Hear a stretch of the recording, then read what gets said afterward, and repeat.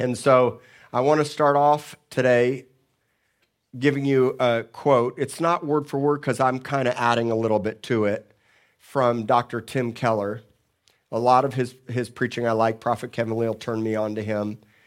But listen to what he says. He says, the perfect definition of the Lord is the fruit of the Spirit. The perfect definition of how God identifies himself is the fruit of the Spirit. He can only give what he has and who he is. God only gives who he is and what he has. And who he is what we are becoming because he is a joyful God. Grace was accomplished at the cross, and we all experienced it. When you get born again, it's by the grace of God. The cross was the grace of God to save your life. You couldn't save yourself. God knew it. And so he would give himself on the cross and then give you his Spirit. But it's by grace that you are saved. But not everyone experiences his joy. Grace comes from the cross, but joy comes from walking in the Spirit because it's the fruit of the Spirit. So you're saved by grace, but to experience the true joy that God has for you, it only comes when you learn to walk in the Spirit. The fruits of the Spirit are all interconnected into one fruit. It's actually called the fruit of the Spirit. The fruit of the Spirit. We've titled this series The Fruits of the Spirit because there's 9 different fruits and we're teaching on each one, but they're all interconnected into one fruit. Now here's the cool thing. You're not deficient in any one fruit. You just haven't grown in maturity in those fruits yet. You need to realize that. You're not fruit deficient. You may be deficient in how you manifest the fruit of the Spirit, but you have the full character and nature of Christ inside of you when you're born again. So you get all of him. He doesn't give you a piece of him. He gives you all of him. But you have to learn to grow and learn to discover and mature in the fruit that God has already put inside of you in the nature and character of who he is. You have to learn how to love better. You have to learn how to endure. You have to learn how to be patient. You have to learn how to be kind. And the true definitions and source of all those fruits are rooted in him. It's not as the world gives. It's only the fruit of the Spirit that comes from the Holy Spirit. If you have the Holy Spirit, you have all of the fruit. You experience it. You experience the fullness of his fruit out of faithfulness and faithful living. So what I want you to understand is that you can have moments of joy and moments of breakthrough, but to continuously experience the fruit of the Spirit in your life, there's a requirement. One, it's to walk in the Spirit, to live in the Spirit, to be led by the Spirit, to remain in the Spirit, which requires faithfulness and faithful living. So the premise of this message today is that God is good. You figured that. God is good. There's a scripture all the time he's good. That's right. There's the scripture, for the Lord is good and his mercy endures forever, appears, I studied it a long time ago, over 30 times in the Bible. It's the very essence and nature of who he is. Notice that anger is not in the fruit of the Spirit. But God can be angry. However, his anger only endures for a moment. So anger's not a fruit of his Spirit, but he can be angry. But the primary nature of who he is good and merciful and kind and loving and patient with you. Always desiring you, always bearing long with you. It amazes me how the Lord can continue to bear so long with us. It's his forbearance. It's not giving us what we deserve, but continuing to stay the course.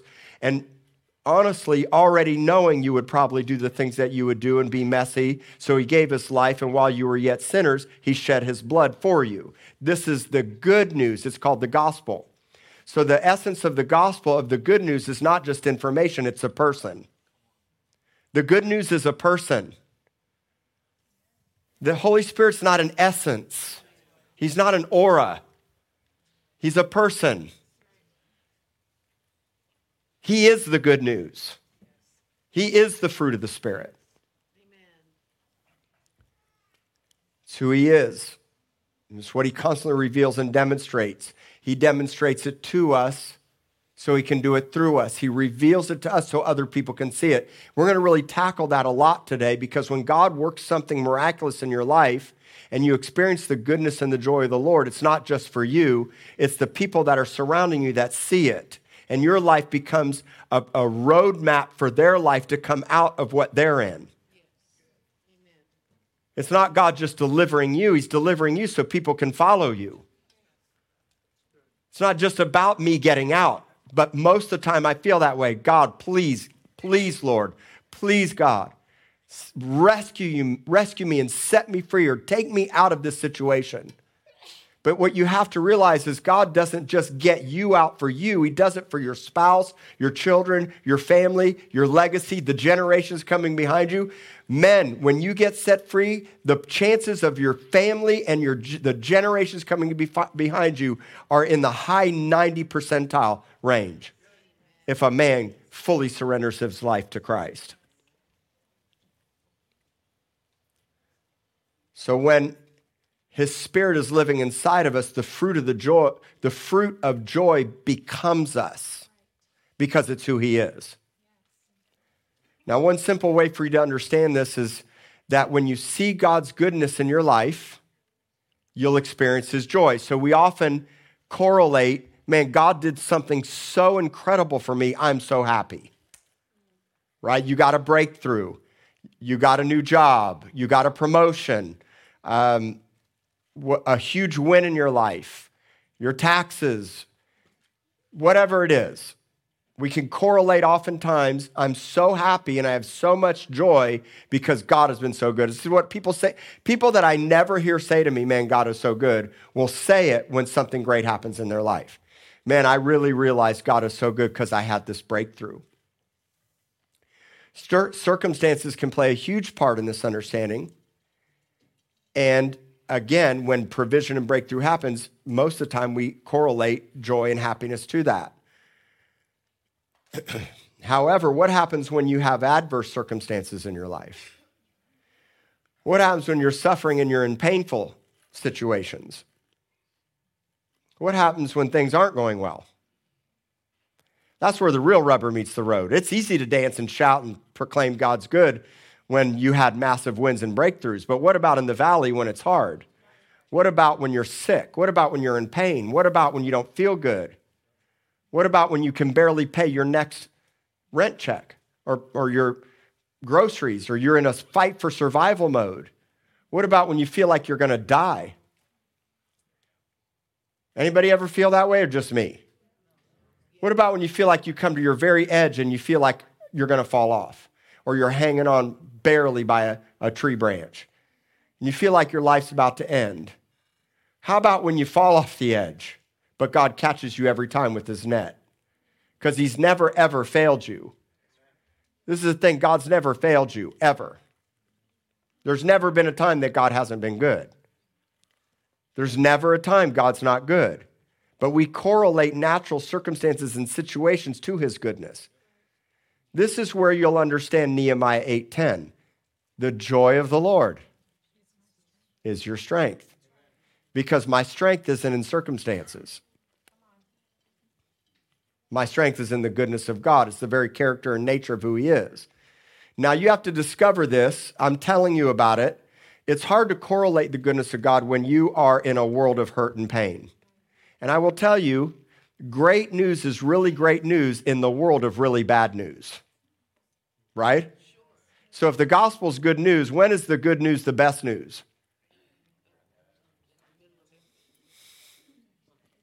Now, the good news is always good news. Jesus remains the same.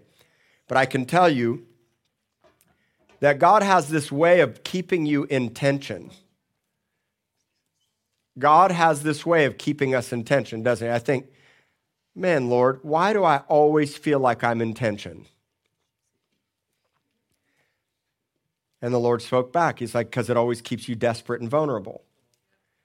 You have worship like you had today. You have intercession and crying and tears that produce a harvest. Because God always takes you from glory to glory. and he loves you enough to never leave you the same. So there's this tension of desperation. There's this tension that when you're weak and you feel incredibly weak, God says, there you will find my strength. My strength is made perfect in your weakness. You just need the grace of God to see you through it. And so we can't just allow circumstances to dictate what joy really looks like. If we don't understand and have faith in the reality that God is good by nature and that he demonstrates his goodness continuously towards us, here's what happens. Number one, we can lose hope and want to give up. And I've said to you all so many times, I'm going to say it again, never, ever, ever quit.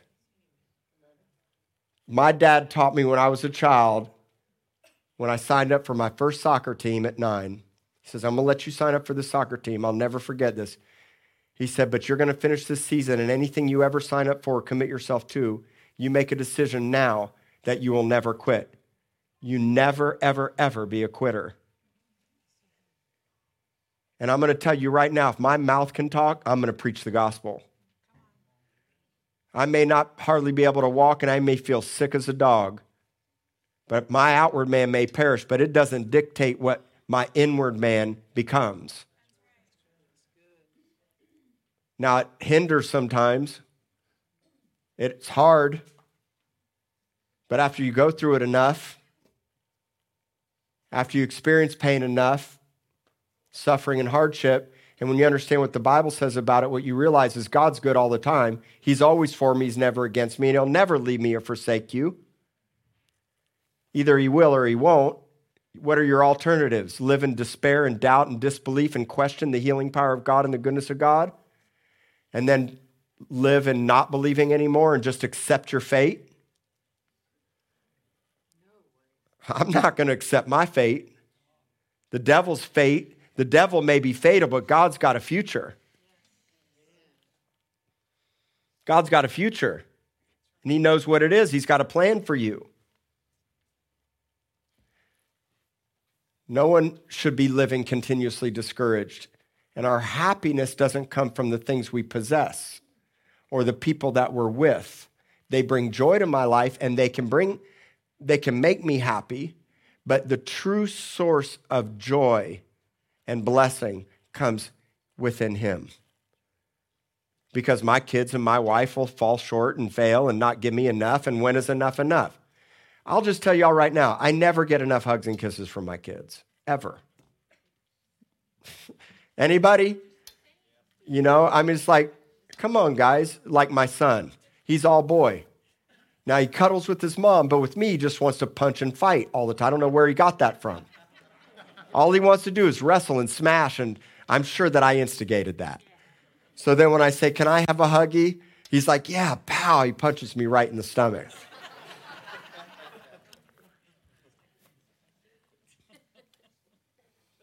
But see, true satisfaction and joy and happiness is rooted in him, not in the things of this world. The next thing is that we can feel no joy, and we can doubt the goodness of God, and we can remain frustrated. We can want to give up in our suffering, or we take matters into our own hands. We either want to check out, choke out, or run away. Check out, choke out, or run away. None of those are the right options. None of those should even be an option, but sometimes we feel that way, don't we? But it's the goodness of God that will sustain you in those times and those seasons, because when you really know it and you really believe it and you really trust it, then you know God's always for you, and he's always going to work it out, even if you're in a season of crying and weeping. We're going to study Psalm 126 here in just a moment about sowing in tears, bags of seeds coming out of your eyes. Because in brokenness comes the most beautiful sacrifice. Sometimes when you feel at your very end, what comes out of you? And you can run to the things of this world and other lovers and addiction and drugs and alcohol and pornography. But here's the thing, those things will never satisfy, and God has this way of showing you it'll never satisfy until you finally come to the place of realizing only his love will. And now, what are my choices? This temporary thing that will never satisfy and only make me combust and feel worse after the fact, or an everlasting eternal joy that's always with me no matter what at all times. And the great thing about God is even when you ran to these other things, he kept showing up and loving you.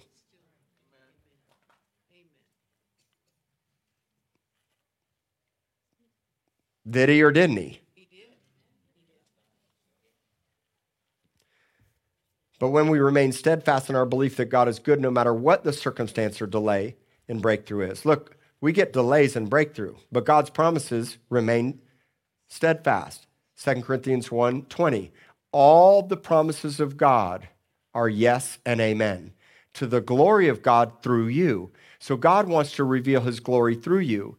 Say this with me. Say, I am a promise. The power of this scripture is that you're an heir to the promise. You're a seed of Abraham. That's the context of this scripture. 2 Corinthians 1:20. All the promises, all y'all are yes and amen, meaning it will be established and it will come to pass. You say, well, there are many things I've seen in this world that didn't come to pass, like the loss of a loved one to cancer or sickness. And see, I believe that God is good and the promises remain whether on this earth or in heaven because eternity is real to me. And I already know, having pondered it enough with enough funerals, more than I'd even want to tell you, and what God has shown me, that actually it's more real on the other side than this side. And that those that have gone there are probably thinking, if you only knew. You're like, I know you're crying. I know you feel such a loss and so hurting. But if you only knew what I am experiencing, and life, life is a vapor. We're all dust in the wind. We're all grass of the field that flourished for a moment and gone. In the grand scheme of things, eternity is beautiful, and they're fully healed when they pass over. I don't understand why it didn't fully happen here on this side, but what I do know is God is good. And if you can discover the goodness of God in heartache and pain and brokenness and suffering, if you can start to declare and believe in the goodness of God before your breakthrough comes, imagine when the breakthrough comes. What if instead of waiting until tomorrow or next week or the next day when your answer, your healing, or your provision comes, instead of waiting till then to rejoice, you started rejoicing in advance? And you started making declarations and coming into agreement with God. See, I learned this. This is not a new thing for me. Many times God has said, are you going to praise me now, or are you going to wait till then? I'm going to praise you now. This is decreeing and declaration. This is the power of intercession. We're going to talk about Intercession Day in the context of sowing in tears and reaping with joy. Sowing in tears means you are in the worst position of your life. And you're in tears, but you're actually sowing. See, sowing means you're taking action in advance, believing I'm sowing something that will produce a harvest. Some of you have prodigal children that have walked away. Mark my words, God's bigger than you are and loves them more than you do. Don't you think for a second God can't rescue your prodigal son or daughter. He rescued you. I was the prodigal son. He rescued me.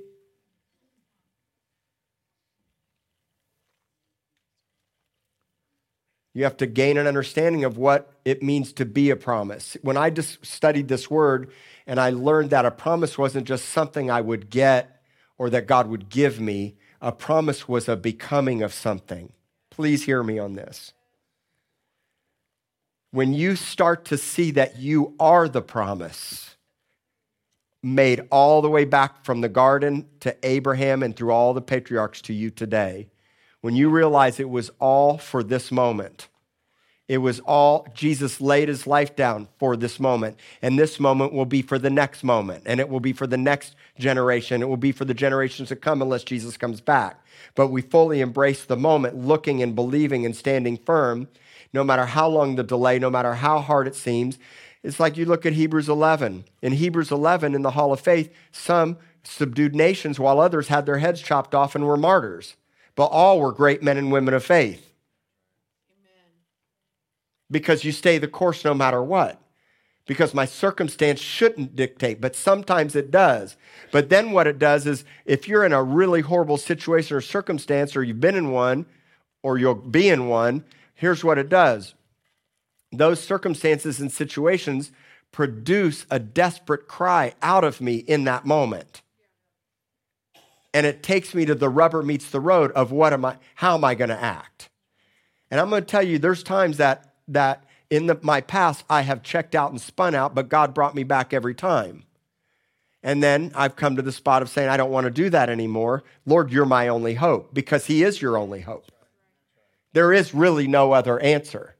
No lover, no money, no job, no sex, no drugs. You'll figure it out at some point. I just want you to figure it out sooner before more hardship and damage comes. But God's already rescued and saved you. And if you're in Christ, you're fully healed and forgiven inside of him. You're in him. Now he takes you through the process of discovery. You think that God is surprised by your mess and your failures and your shortcomings? Look at the thousands of years of patriarchs that did just as bad or worse than you. I don't think that God is at all caught off guard or surprised. I think he looks down and says, yeah, you really are a mess, but I love you the way that you are, and I've got a perfect plan for you, and I'm going to lead you out of it because I love you, and I care about you, and I'm for you because I'm good, and I'm actually, my very essence and nature is joy for you. He has joy for you and joy for your children. Don't listen to the narratives and the lies of the world. Stop listening to the world. It's all contrary to the design of the kingdom. For the love, stop. I'm just telling you, the narratives are destructive. God has set his king, there is a king, on a mountain now. He's already there. There's a king on a mountain. Rejoice. True joy comes from having confidence in him and knowing that you're never alone, that he's always for you, his favors with you, and that he fights for you. So true joy comes in understanding you have the favor of God now. The favor of God is with you now. Amen. The future is now. Amen. Praise God. Thank you. True joy also comes from the freedom that you receive in Christ. So let me explain this to you. One of the very best ways that I have joy in my life, above all, that God always brings me back to, and especially understanding that he's good, is the understanding of who I once was versus who I am now. Some of y'all were really, really jacked up. I mean, bad.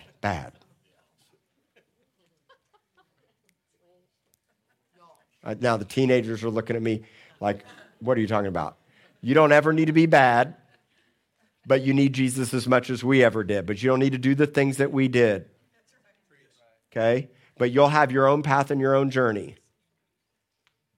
You have your own path and your own journey. But the premise here is that there's a continuous theme throughout the Bible about remembrance of where you came from to who you are now. When I think, it doesn't matter how bad my situation is. When I think about who I once was versus who I am now, it brings incredible joy to my life. In fact, many times when I'm in my worst spot, God will say, let's take you back a moment. And then he takes me down memory lane. Does God ever take you down memory lane? So let's go for a little walk. No, but see, it's not to live. See, I don't live in regret of my past. I had godly sorrow, which led to repentance, which led to salvation. There's glory. His glory is in your story. No more shame. Let God use your story, because trust me, your story will be powerful for someone else that's in the same spot or even worse than where you were. So there's this joy. There's a joy that comes from the cross. There's a joy that comes from the blood. There's a joy that comes from being redeemed from my sinful past. And there's this joy of knowing I'm not alone. See, there's a difference between being lonely and being alone. That's right. You can feel lonely at times, but you're not alone. Catch that. And many times God will have you go through seasons of loneliness to show you that you're not alone. For you to discover who your first love is It's not the arms of another. Some of you can't go a month or a week or a day without somebody in your arms, or boyfriends and girlfriends. And you've never had a season of singleness. The Lord has to be your first love. So it's knowing who I am today versus who I once was. It's this deliverance. I was delivered from something, and now I became something new. And despite my struggles today, it's nothing compared to who I once was or who you once were. So you have to remember to remind yourself, lest you forget where you've come from, because here's the premise. If he did it before,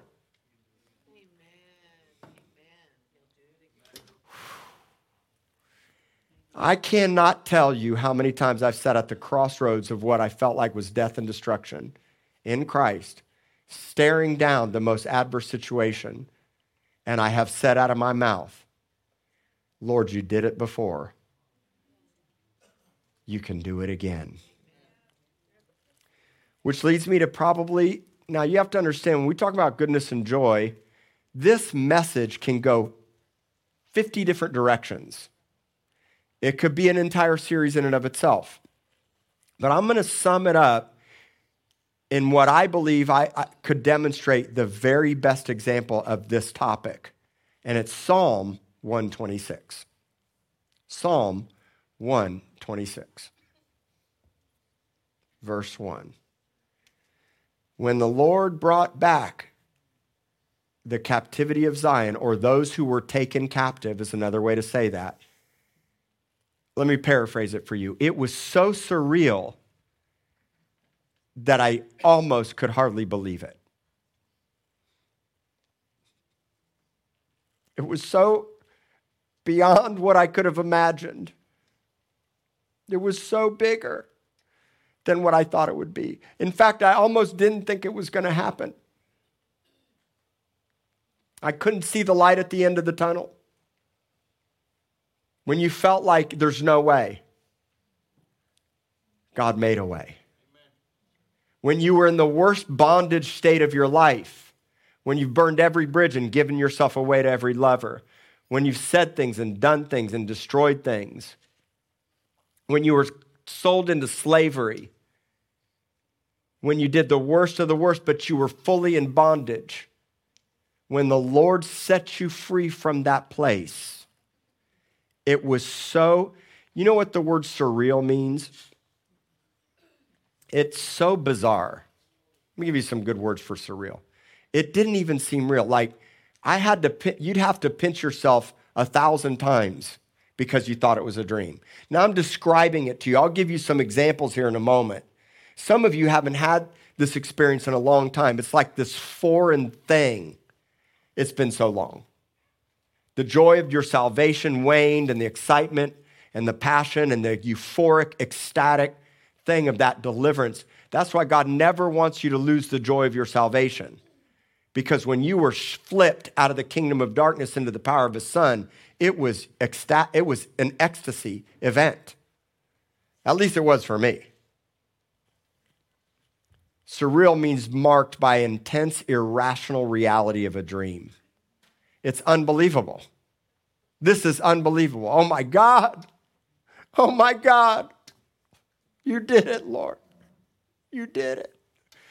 You did what I could never do. You flipped this narrative. You intervened, Lord. Oh my God.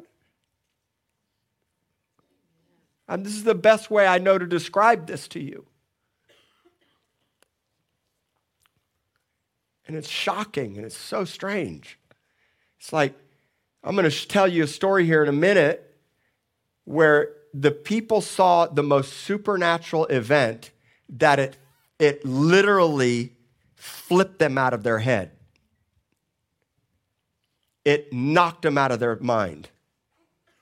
It was like so shocking.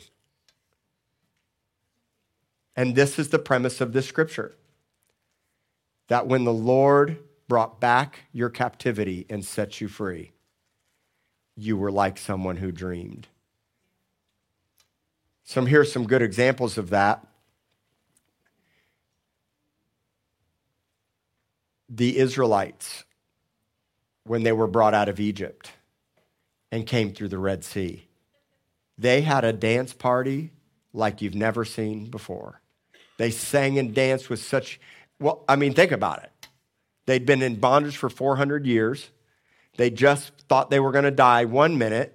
The Red Sea parts right at their most desperate need. They come out on the other side. The sea closes in, kills all the Egyptian warriors and chariots and horses, and they come out of the other side, and what do? Dance party. Because they were in this euphoric, surreal state of just being fully delivered miraculously from Egypt. Another great example is King David when he had moved all the mighty men and their families to the enemy's camp, in the Philistines' camp. This is a great story if you've never read it, in 1 Samuel chapter 30. And their wives and children and all their stuff were taken into captivity. Then all his mighty men want to stone him. And so what's he do? He doesn't have a pity party. He doesn't complain. He doesn't go into depression. He doesn't numb out. He doesn't check out. Instead, he gets the linen ephod, and he gets the Thurim and the Urim, puts it on, has visions from the Lord, hears God say, go after, and you'll recover all. And that day, they didn't just recover all and get their wives and family back, but all the enemy that stole from them left everything behind, and they recovered 10 times more.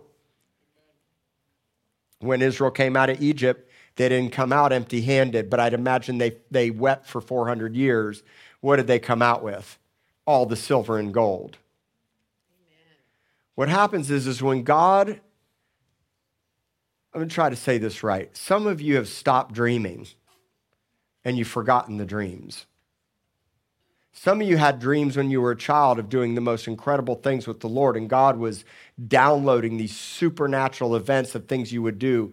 Some of you dreamed you'd turn the world upside down. Some of you had these amazing encounters with the Lord like a child, and then over time through life and kids and family and money and hardships and struggles and failures or whatever it is, where did the dream go? Or maybe you got fully sold into captivity and all the dreams died. Let me tell you something about a dead dream. One of the most powerful things about a dead dream is when God resurrects it. You know how many times I've had dreams that I thought for sure were dead in the ground, never to be resurrected again? You see, until a seed falls to the ground, it can't produce a harvest. It has to die. And many times those dreams have to die because if they don't, you'll take credit for it, or you'll think you accomplished it, or you did it in your own strength. It can only be God. It can only be God. In fact, I've prayed so many prayers. God, it can only be you. It can only be you.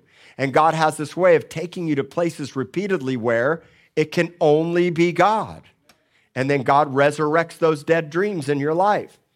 So notice when they were set free, they literally were like those who dreamed, meaning it seemed so not even real like a dream, but also meaning that it took me back to the dreams. I was like one who was a dreamer.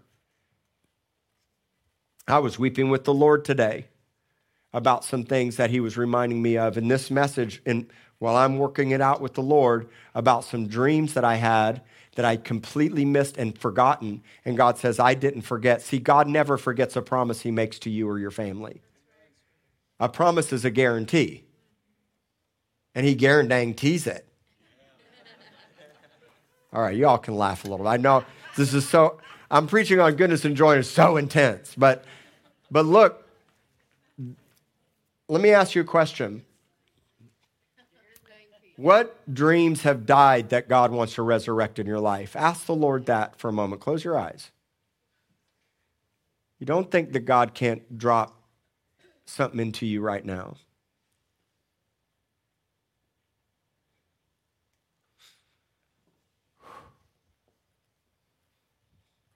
What new dreams does God have for you that you've never even seen? God wants you to dream again. And when you're in captivity, you stop dreaming. But when you come out, you dream like you've never dreamed before. Some of you have sold yourselves into slavery of sin and addiction. and the dream stopped. But God's buying you out with his blood. God wants to buy you out with his blood so that you can dream again, be who you were always called to be. So the goodness of God restored Israel to such an incredible wonder and joy. It was so incredible and marvelous that they hardly dared to believe it, to the point that it didn't seem real. It's the beauty of deliverance and restoration. What has you captive right now? God wants to set you free from that. God makes a way where there seems to be no way. A great example of this is Isaiah 43:19. In Isaiah 43:19, God promises to do something new for you, and that when he does, it's going to be so beautiful and so wonderful that when you are in your most desert, dry place, God will make you into a riverbed or a stream bed, and he'll make your life into a road. Let's look at the scripture, Isaiah 43:19. Behold, I will do a new thing. Now it shall spring forth. Shall you not know it? I will even make a road in the wilderness and rivers in the desert. So I wrote this prayer down. This prayer I wrote from this was, Lord, make me a stream bed where I am dry or was once dry, like a desert. If there's any desert places inside of me, Lord, let your river flow through my life again. Make me a road that others may follow on. Not just a way out for myself, but for my family, friends, and the outcast. See, when God sets you free, it's not just for you. It creates a road in the wilderness where others are going to follow. You're surrounded by a cloud of witness.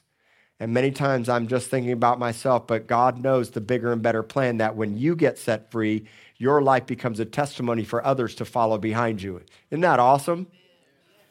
Because he doesn't just do it for you. He does it for your family. He does it for your children. He does it for the generations. So the prayer is, Lord, make me a stream bed. Make me a road. The Bible tells this story in the book of Acts of the lame man who was a beggar at the temple, specifically at the gate called Beautiful. Now, this gate is called Beautiful while the man sat there not in a beautiful state his entire life. He was lame from birth. Now, imagine this giant gate. The reason why this gate was called Beautiful, because it was the most magnificent of all the gates. It was also the widest and biggest gate of them all, and it was where most of the people would pass through. So, of course, the lame beggar is going to sit there. This man's entire life, he's in his worst condition and state, sitting at a gate called Beautiful. And every day people would pass by until one day Peter and John showed up.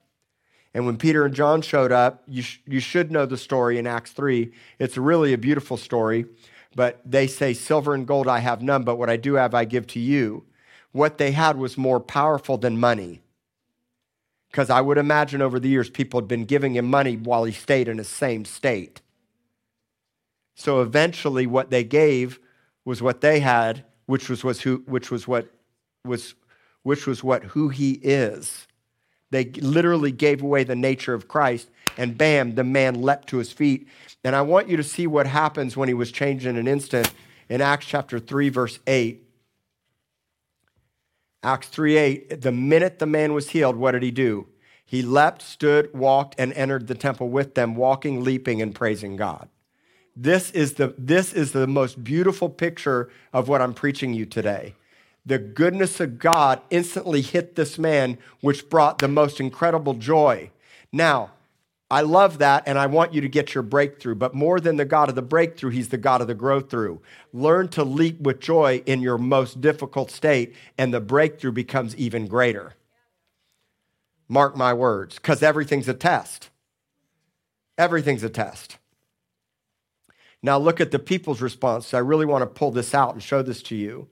In Acts chapter 3, verse 9 and 10, it says, when all the people saw him walking and praising God, they knew, or when they saw him, that they knew it was he who sat begging alms at the beautiful gate of the temple, and they were filled with wonder and amazement at what had happened to him. So when the people saw it, they were filled with wonder and amazement. And then a few verses later, Peter says, basically, why are you marveling? So I want to talk about 3 words today: wonder, amazement, and marveling. The word wonder means to be dumbfounded, stupefied, and astonished. I'm completely dumbfounded. This was such a miraculous breakthrough. This was so incredible what God did. It completely astonished me and dumbfounded me. The word amazement is where we get the exact Greek word for ecstasy. They were ecstatic. To be ecstatic means to be bewildered. It's displaced in the mind as in a trance. It means that I was thrown into a complete state of wonder. I had an overwhelming feeling of great happiness and joyful excitement. It's an emotional or religious frenzy or trance-like state. Now, I would like that to happen here at Rock City Church, and I believe it's going to. I believe we're going to see it when we see these types of encounters and breakthroughs, but I also believe that we can step into it before we even see it. And so I'm going after it now, no matter what. No matter before we see the massive amounts of healings and breakthroughs or whatever it is that's going to, the money coming for the new sanctuary, the breakthroughs in my personal life, there's all kinds of things. But God has this way of doing the unexpected. And when the unexpected happens, it completely rocks your world. Keep believing God for the unexpected. And then to marvel is to be filled with wonder and amazement. It means to be astonished, which leads to admiration. This is one thing I really want you to see. When people see your world rocked, what they do is it ultimately leads to this state of admiration. It means they have regard and respect and approval because I know it was real because I knew you. Only God could have done it. So now when I take you back to Psalm 126 and you're going to see that the nations see what happens to Israel and they rejoice and be glad. Because God always had this pattern in the Bible with Israel where the nations were watching. And that what happened with them was a sign and wonder to the nations. It's a theme throughout the entire Old Testament. That's why Moses would reason with God when God was like, I'm going to wipe them out. He's like, but what will the nations say? Right? Because they've seen your great wonder and power. Only to let them fail here. That's a powerful reasoning with God. So notice, the man gets healed, and what happens to the people that had walked by him every day? They're rocked. They're amazed, astonished, bewildered, thrown out of their mind, and completely flipped because I knew this was Lord. I'll give you an example. I remember one time we were on a Wednesday night service, and I had a doctor here that really didn't believe Jesus was Lord. And there was a deliverance happening, and he watched a demon come out of a guy. And he looked at me and he goes, Jesus, I now know Jesus is Lord. And from that point forward, because he saw the deliverance in someone else's life, it became so real to him. That's why so many times Jesus' ministry was fully public, the deliverance, the supernatural, so that the people could see the signs and wonders and works, which would ultimately point to who he was. So that leads me to Psalm 126, verse 2 and 3. What happens when your freedom and your deliverance comes? Your mouth was filled with laughter and your tongue with singing. Then they said among the nations, the Lord has done great things for them. The Lord has done great things for us, and we are glad. So what's the first thing that happens when your freedom and your restoration comes? You go, this is not a dream. Your life story is an incredible with Jericho is that. The hardest, darkest place, and then redemption comes, adoption comes, supernatural provision comes, and you're like, look, because it probably felt like a dream in your darkest place, like not real. But then when it happens, like, pinch myself, this is incredible. So when it comes, you realize that this is not a dream, this is reality. The next thing is that your mouth is filled with singing and joy, laughter. It's ecstatic joy on another level that no drug, listen, this kind of ecstasy is better than a bar. I'm just telling you all right now. You can toke it up, smoke it up, drink it up, eat it up, swallow it up, pill it up. I'm going to tell you right now, there's a peace and an ecstasy that comes from the Lord you'll never get from. That's temporary and fades. This is eternal and lasts. Come to me and drink. I'm the living water, Jesus said, and you'll never thirst again. Just a few examples from my personal life, the birth of my children. For me, when I saw those babies come out of my wife, I was like, this blew my mind. I mean, the joy and excitement, it flipped me. Marrying my wife. When I got married to my wife, oh man, it was surreal. We had a legal ruling for a child that we've been fighting for. We've told you the story. It was so unexpected that all we could do was cry. I didn't know whether to smile. My mouth was going up and down. I didn't know what to do. It was so euphoric to me in that moment. When I got saved, here's another one. When I see someone else get saved, when I see somebody else genuinely give their life to Jesus and mean it, you know what the Bible says the angels are doing in heaven? There's a party going on. They're rejoicing and dancing and swirling around. And I can only imagine what that party's like. When I see someone filled with the Spirit, oh, that really gets me full of joy. And we start praying in tongues together. I've had more laughter and joy praying in tongues with somebody who's praying in tongues for the first time. I have had literally knock me to the ground laughter over. Have you ever had that? Am I the only one? I mean, I love the joy of the Lord hitting, right? There's so many other examples. Here's some good biblical examples. When the demoniac got delivered living in the tombs and no chains could hold him down, and every night he's crying out. Can you imagine how eerie it would sound from the mountains? And they tried to chain him up and he couldn't, and he would cut himself with the rod. You know, cutting's in the Bible, right? If you've ever cut yourself or know somebody that cuts themselves to try to relieve pain, it's an antichrist spirit, it's what it is. And it was on Mount, it was with Elijah. The prophets of Baal were cutting themselves to try to get their God to move on their behalf. And here the demoniac was cutting himself every night. But the minute Jesus showed up on the seashore, the demons were like, we can't handle it. And the man got set free. Now check this out. When the man got set free, in Mark chapter 5, verse 20, he begged to go with Jesus. He was in his right mind. The people were shocked the guy was in his right mind. What did Jesus do? He said, go to Decapolis. This is what Jesus told him to do, and he did it. He went to Decapolis to proclaim all that Jesus had done for him. And what did they do? They marveled. In Luke chapter 10, Jesus sends out the 70 disciples to go house to house to preach the good news and heal people and cast out demons.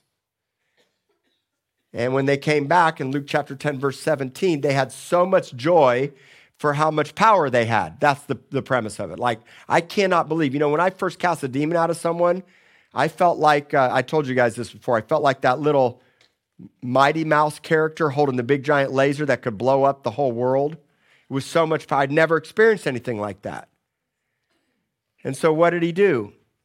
Or what did they do? They had joy because they realized that the enemy was subject to them. But then Jesus one-ups them, and he basically says, says, don't rejoice in that, but rejoice in this, that your names are written in the Lamb's Book of Life. And then he rejoiced. And this word for rejoicing in Luke 10:21 is the Greek word agalio. Agalio. It means to leap and twirl and dance. Jesus leapt and twirled and danced with joy because of what he saw happening with the disciples. I want you to think about being filled with laughter. When's the last time you had a really good laugh and you weren't high or drunk? Some of y'all can't even remember. See, this is not prefabricated dry bar comedy laughter. This is laughter from the heart of God that brings medicine to your heart because of how good God is. You should want that. I desperately want that. When I'm really full of joy and laughter at home, I just become a big kid. I dance around, goof around, sing around. I'm like wild. I mean, I don't know about you, but when I'm really happy, I sing. I love to sing. So I'm going to leave you with this because there's so much to this. But Psalm 126, verse 5 and 6, those who sow in tears will reap in joy. He continuously goes forth weeping, bearing seed for sowing, shall doubtless come again with rejoicing, bringing his sheaves with him. What does it mean to sow in tears? For me, it means sowing in my suffering.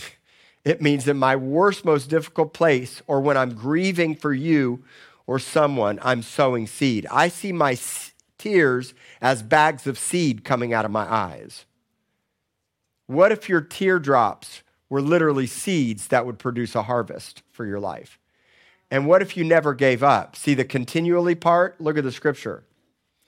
When you stay steadfast and continuous and you don't give up, what if all those tears, God knew them and saw them and caught them in a bottle? The Bible says that's what he does.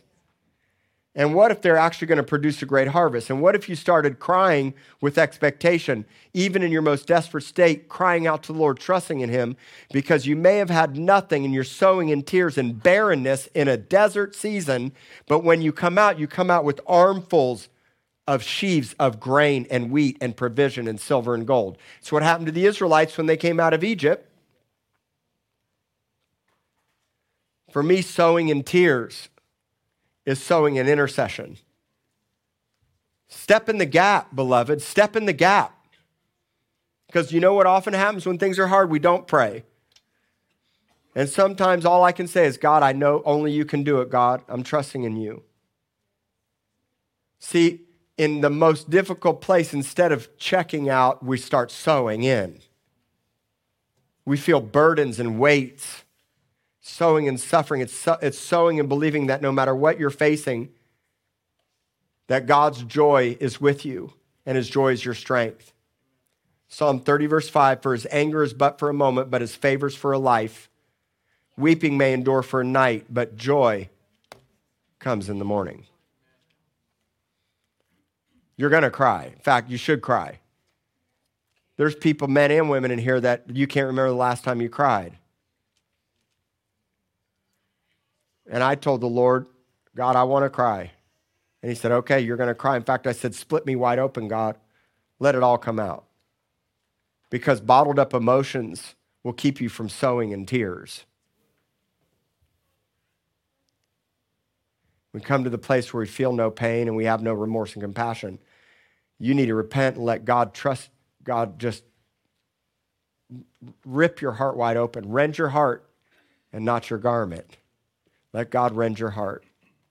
Sowing in tears, reaping in joy. Continuously releasing bags of seeds out of your eyes produces a harvest of sheaves for your future. Isn't that powerful? So I know it's hard. I know it's tough, but God is good. For the Lord is good. And his mercy endures forever. He's good all the time. So what are you believing for, and what do you need to dream for again? Let's all stand. We're going to pray for that.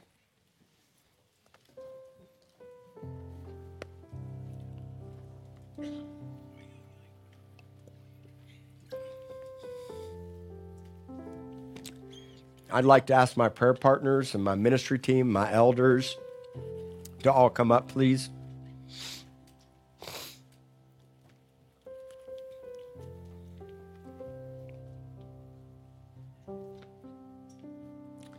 You know, I want to laugh. I want to giggle laugh. I want to laugh till I just can't stand it anymore. How about you? I want the joy of the Lord like I've never known or seen. And I want it right now, no matter what I'm going through. How about you? And I don't want to take a pill or smoke a joint or drink a drink, or I don't want that anymore. Nothing is going to bring it like the Lord can. So today, if you're hurting and broken, struggling, if it's been a long time since you've had a good laugh, if you're missing that true joy deep on the inside, I want to invite you to come up and let somebody pray for you. And I'm going to pray for you publicly. Lord, make me a stream bed in the desert. Let's pray this prayer together. Lord, make me a stream bed. Make me a road that leads me and others out of captivity. I don't want to be captive anymore, Lord. I want to dream again. Fill my mouth with laughter and joy. Let me sing again, God. I want to sing, Lord, to you. I want to dream like a child again, God.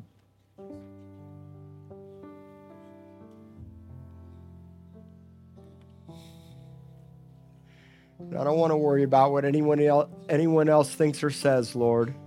Doesn't matter anymore. You're my everything. You're all we have, Lord.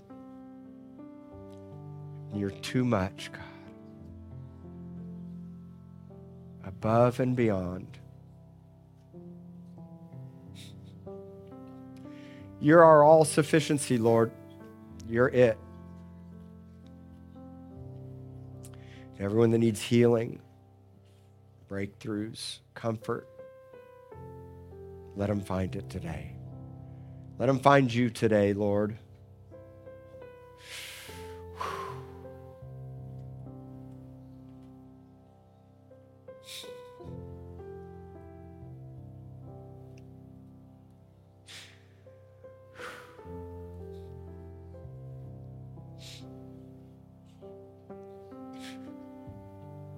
We want to dream again, God. We want to dream again, Lord.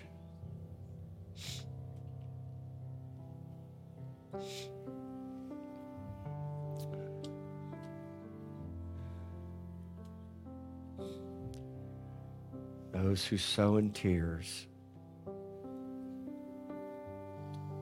will reap with joy.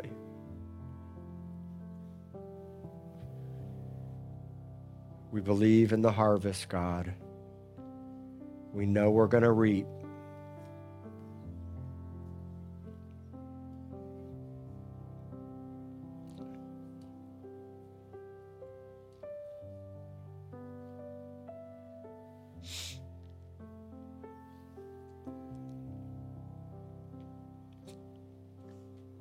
You did it once, Lord. You can do it again.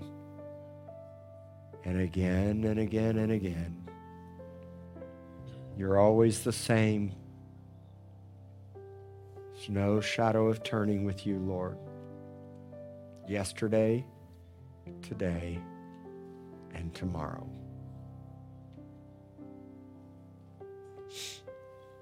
Thank you, Lord, for this fast. Thank you for grace to fast. Thank you, Lord, for love-sick worshipers. Thank you that this is a house of prayer.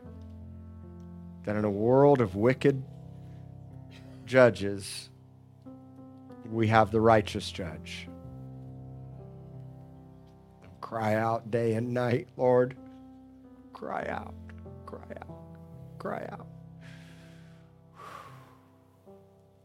Cry out, God.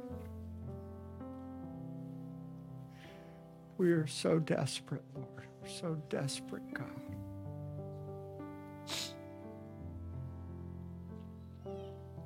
We're so desperate. We need you, God. We need you, Lord.